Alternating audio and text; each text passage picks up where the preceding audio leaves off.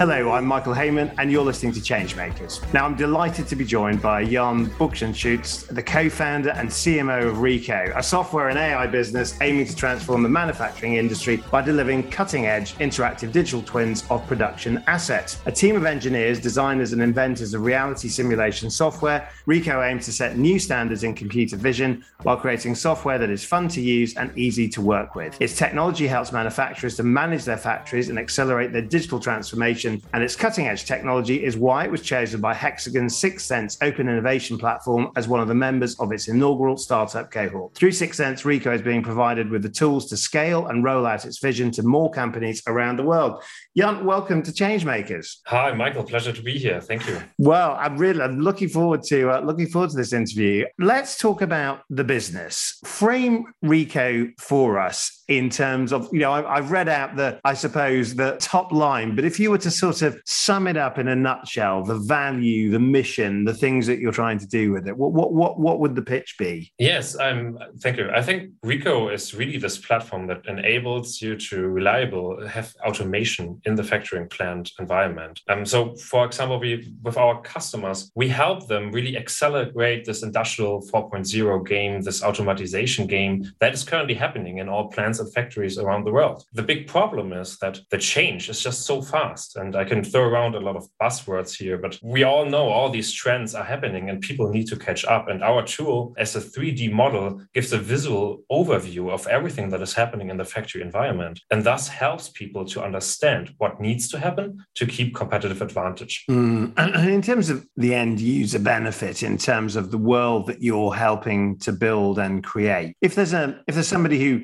is just not a tech type of person that's listening to this and wants to think, well, so what's in it for me? What does the business do that I guess makes it a force for change in the world? I'd say the major impact that we have is that suddenly there is a transparent view on all factories around the world. Many manufacturers manufacture their goods elsewhere in abroad the sea, for example. While the planning and the engineering is done in, for example, Western Europe or in the US, the production is done in, for example, Southeast Asia.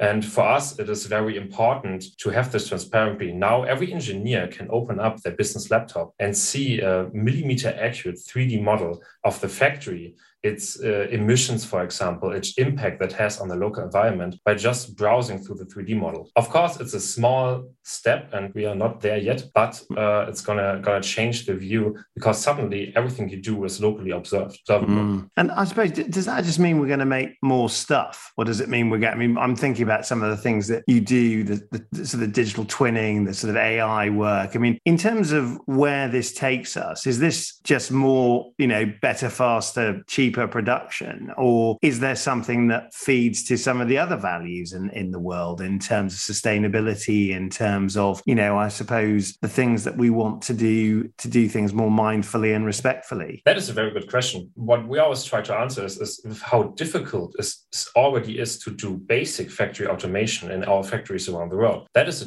big challenge. And now, if we think about reaching more sustainability goals and reducing emissions, for example, think how much more challenging that is to execute on a factory floor that is 4,000 kilometers away. So what people currently do to help that is they draw PowerPoint slides in 2D and they try to bring over their point of value of sustainability.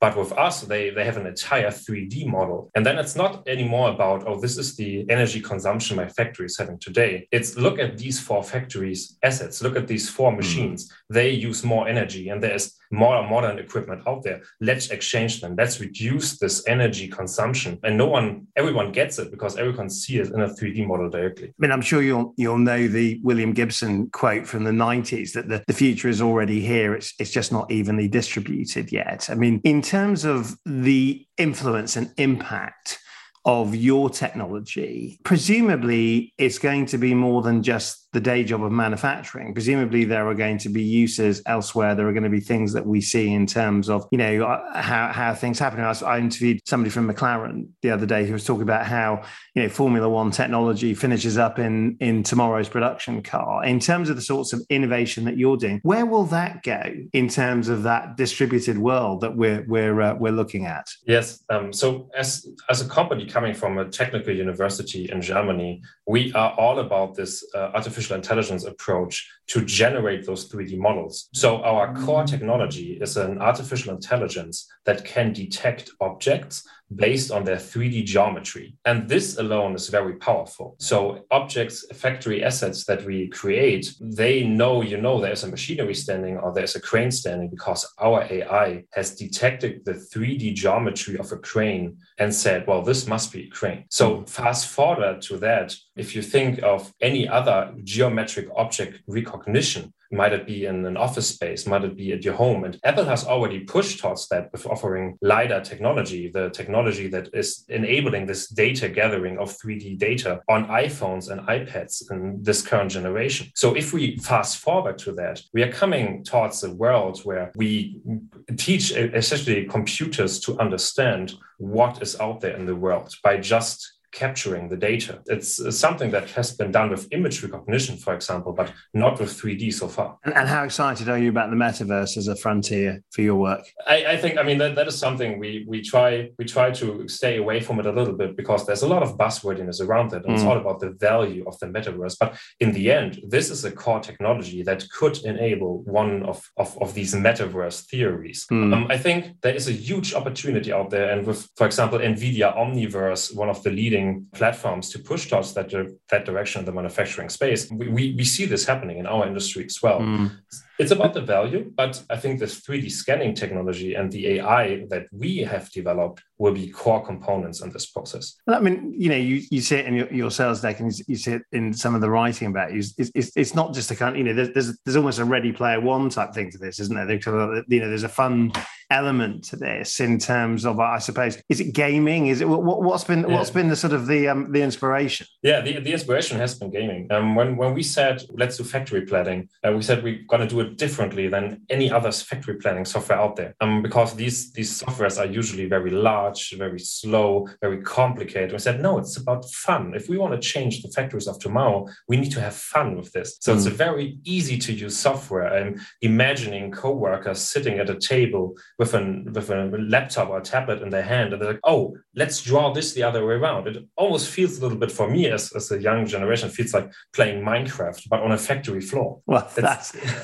so you can have fun at the office as well. Now let's move on to the founder story, because you're one of 3 co-founders. You were all together at Aachen University. Is that where the dream came? I mean, you all went on to have other careers, I noticed, in terms of where you went. But do you see yourself as a spin out from the innovation program there? Tell us a little bit about that startup story, I guess. Gladly. Felix and Patrick, my co-founders, they're family. They are the first people I met when I started off studying in Aachen. And I moved 600 kilometers away from Flensburg to Aachen to study there. So they were the people I stayed up day and night to study for exams. And Felix eventually became a roommate. And we always talked about these ideas of doing our own thing, because you're coming out of university and you start working somewhere, but you always ask yourself, what if I would, if I could just do what I think would make an impact, what I think would be adventurous and cool and fun to make, then of course our WTH Aachen University contribute really highly to our success and as a startup, because they always supported us. The core technology has been developed by Felix and Patrick from the tech side. And once we had a point where we said, oh yeah, well, this might be a good opportunity, because Apple published those gathering devices and now everyone was able to capture 3D data. So there was a large opportunity there. We said, let's build an AI for that. Let's make it happen. And we said, we sat down and we built the company. And now a year after that, we are already 14 people with 2 offices. How have you found that? Sort of, I suppose, how do innovators find themselves as entrepreneurs? I think we were a little, we worked, some of us worked in the space before, and we were a little annoyed how this 3D data was captured, and everyone was phrasing it and say, oh, it's going to be the next metaverse, it's awesome. But no one was able to use this data, because 3D data processing is quite complicated. So I'd say it was a problem that annoyed us. And we said, oh, let's build something that is helping us solve this problem. And then once we built it, and to be honest, we were very interested in solving the problem, we said, oh, now we can make this available to others to use it. Then we said the impact we could have on manufacturing with that, and we continued. Well, I mean, I suppose that grit in the oyster of having something that you wanted to solve is part of the pitching story. And of course, you've been very accomplished at pitching it and capturing the attention of other organizations, the latest of which is Sixth Sense. Tell us about the program and actually the process in terms of joining this inaugural cohort. Yeah, Sixth Sense with Hexagon. Hexagon is one of the largest manufacturers of the hardware that we need to run the AI on and generate these models. So one perspective from us was always, how do we make sure that we always can access this hardware, that our customers can always generate those models? And with the first idea of Hexagon Sixth Sense, when it came up, it's like, yes, that's it. And of course, we were very cautious because it's a corporate, and corporates and startups, the collaboration, it does have its pros and cons, but we were nothing but astonished by the work that Milan and the colleagues have done. The program really offers value beyond what we would have imagined. And that is mostly because the access to the Hexagon employees has been so good. So we talked to a lot of the senior management. We talked about our vision, our problems that we see. They are opportunity to be part of RIIICO and our opportunity part of Hexagon. And this has just been really valuable in such a short time, next to, of course, meeting all the other awesome founders. Now, you've been on 4 accelerators. Sixth Sense, what makes it different? Yeah, good question. We've been on 4 accelerators by now, with UC Berkeley Skydeck being the largest one. But what I really see with Sixth Sense is the engagement of the corporate, and UC Berkeley was a university, so you cannot compare that, but the engagement of the corporate at Sixth Sense was insane. There's a lot of talking in firesides and events, but having people really follow up. Oh, did you understand that? Shall we connect? Or do you need help here? Let's have a deep dive, or let's talk about this and this. Having people set meetings in my calendar, telling you, oh, let's chat again. Let's go over that. I think we can do value here. That is what has really surprised me, because a lot of these things are on the surface sometimes. And Hexagon, they really dug deep. They really dug deep to make a value for both Hexagon and for the startup, for us. And that's something I really appreciate. Well, you mentioned Milan, and Milan, of course, is our other guest this week. Been talking a bit about Sixth Sense from a Hexagon perspective, and really the kind of the goal and the opportunity to help the business see around corners, to see the future, to give it that sense of what comes next. What have you learned about yourselves going through a process like this, where you're working with a global business, a business that is operating on a major scale like that, in terms of I suppose the opportunity and learnings that you found about yourselves as operators of businesses, as innovators and entrepreneurs? Yes, I think what a big learning from our side is that if we want to collaborate with the world outside of our startup sphere, we really need to focus on the relationships that we build with these people, because a lot of these people need the backup and the support of their company to be able to move anything. So even if senior management thinks it's a great idea to do that, if they don't get the backup and the goals and the roadmap to make this happen, they will not get the innovation happen. And for us as young startup founders, of course, we say, oh, we should do this the other way. And next week we have it done the other way. And we have thought about that. But the rest of industry and of the market, it does have some rules to play by, which is, thinking of maintenance, thinking of legacy code. This is something we really learned we need this relationship, we need this understanding for the big corporate world to be able to be successful. Right. I mean, you mentioned yourselves as young startup founders, and there are a lot of young startup founders that listen to this show, and, their dream is to go big, go quickly. I guess in terms of the advice that you'd give yourself a year or so in to the business, if you could start again, are there things that you've learned? I mean, how steep has the learning curve been, and what's the advice you'd give yourself if you're starting again? Yeah, it's one of the advices we often hear, and I'm wondering myself why, when I heard this advice, have I not adapted that? But my advice would be talk to everybody who is already in this industry, who is a customer, a buyer, a user who has the problem, and talk to them right now. Most often we build big concepts and how things will work out. But the biggest proof of that is talking to the people who have the problem today. And this has been the biggest value for us. And the learning curve has been so steep because we're working with all those corporates out there who have the problem. But we spent half a year developing something, thinking of us solving a problem. And then we actually build something that's solving the problem after we talk to all the people.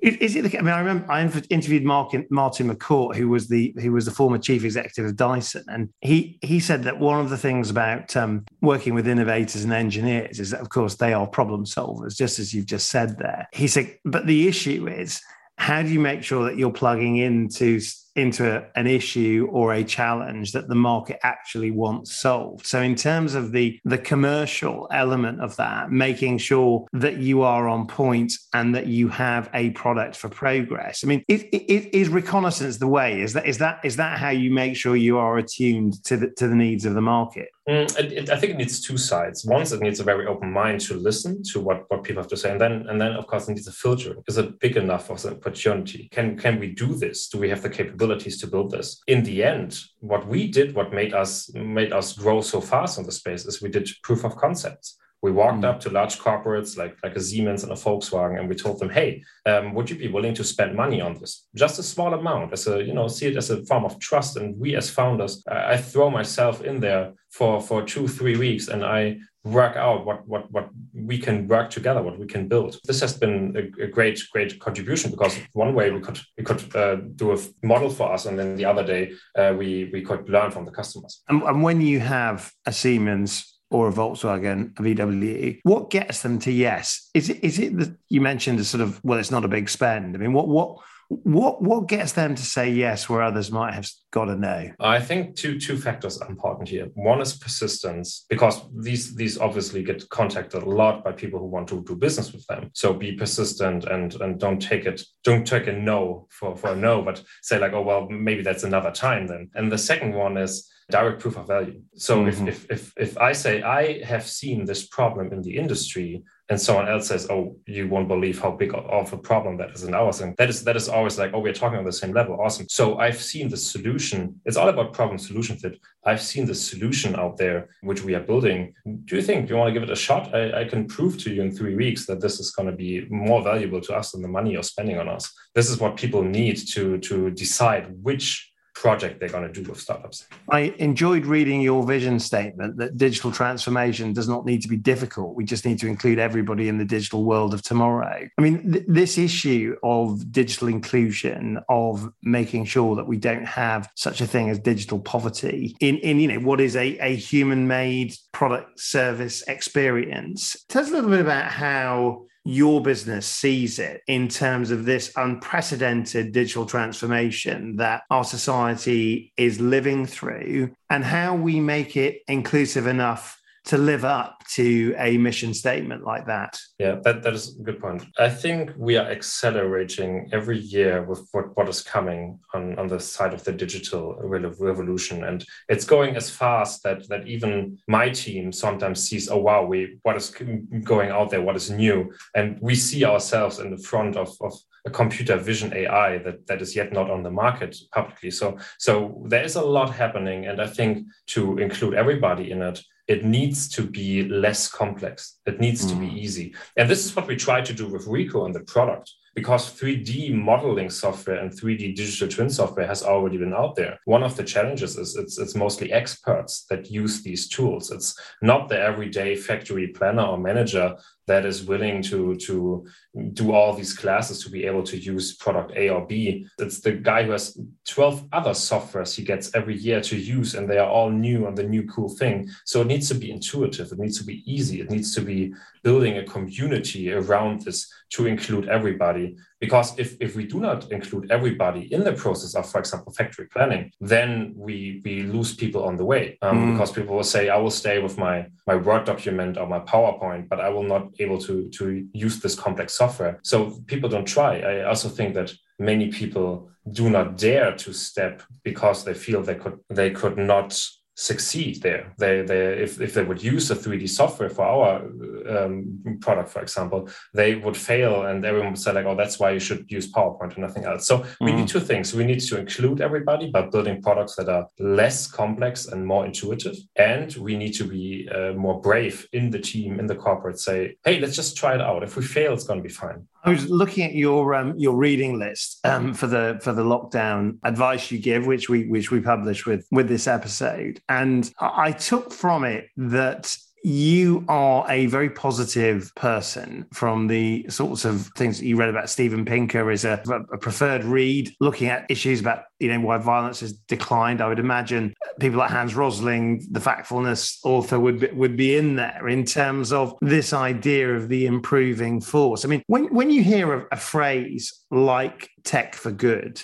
and I suppose business as a force for good, presumably that's the sort of phrase that appeals, is it? And one that you would want to see yourself as part of in terms of a movement for change. Absolutely. I think it's very important to nowadays not do something because you get money out of it or you get the power out of it. It's about making a change. And I know that I can only hold employees if they have purpose in what they're doing and if they feel connected to the cause of what we are doing. So I would very much agree with the statement. I mean, a lot of people would look at the same set of facts and, I might feel quite negatively about things at the moment. The Steven Pinker book, for those that haven't read it, looks at, a statement where it says humankind has never been better off than today. We need to believe in the better side of humankind and society. Well, you wouldn't have to try to sort of travel very far to find people that would say, actually, that's not true. And I don't believe it's true because look at, war in the Ukraine, look at,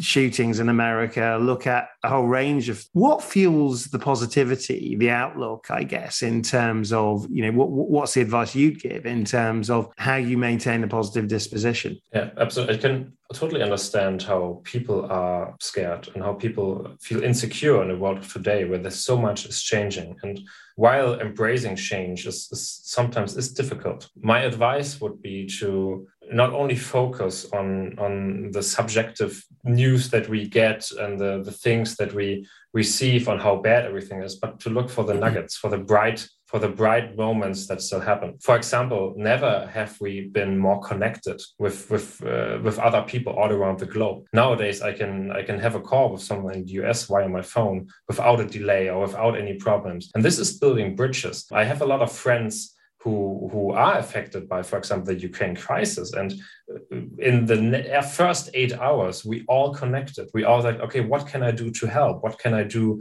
to you? How can we interact with each other? This is something that wasn't there 50 years ago. And I think this is something that gives me hope that on one side, of course, people and things are more and more uncertain. On the other, people are more connected and they can create bigger impact together. And so I suppose central to that observation is the importance of perspective. And perspective is very much the message, I think, of Meditations, the book by the Roman Emperor Marcus Aurelius, which is a super read, and of course inspired the Stoics, I guess, in terms of this idea of, we're not going to be around for very long, and make sure you get a perspective on what really matters, I guess, to sort of summarize the great works. Is that a fair summary, Jan? It is a fair summary. It's also a summary of your time is very limited and the impact you can do is very limited. So you should do what you think will have an impact, what you think will be important, and not look too much on the struggle side of life. It has been a big inspiration for me,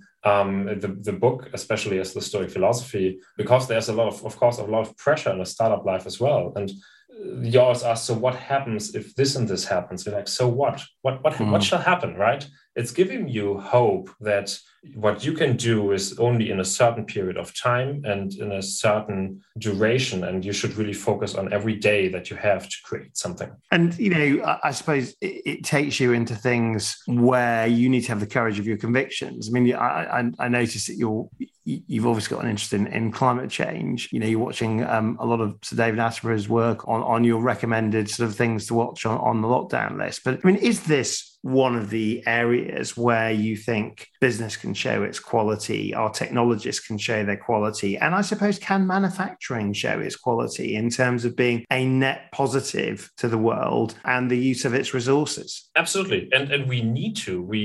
Some might even say we have a responsibility to do that, because also manufacturing has been responsible for a lot of pollution in the last decades. So saying now let's become the drivers of that change is only for me it's the only perspective to take as a factory leader today. And luckily more and more factories are picking up this space. In the end, if climate change gets as bad as predicted right now, also manufacturers will suffer, sales will suffer, humanity in itself. So there there should be an intrinsic motivation for manufacturers to say, what can I do today to prevent climate change? And I mean, of course, there are a lot of people that are saying, well, one of the things we can do today is make less things.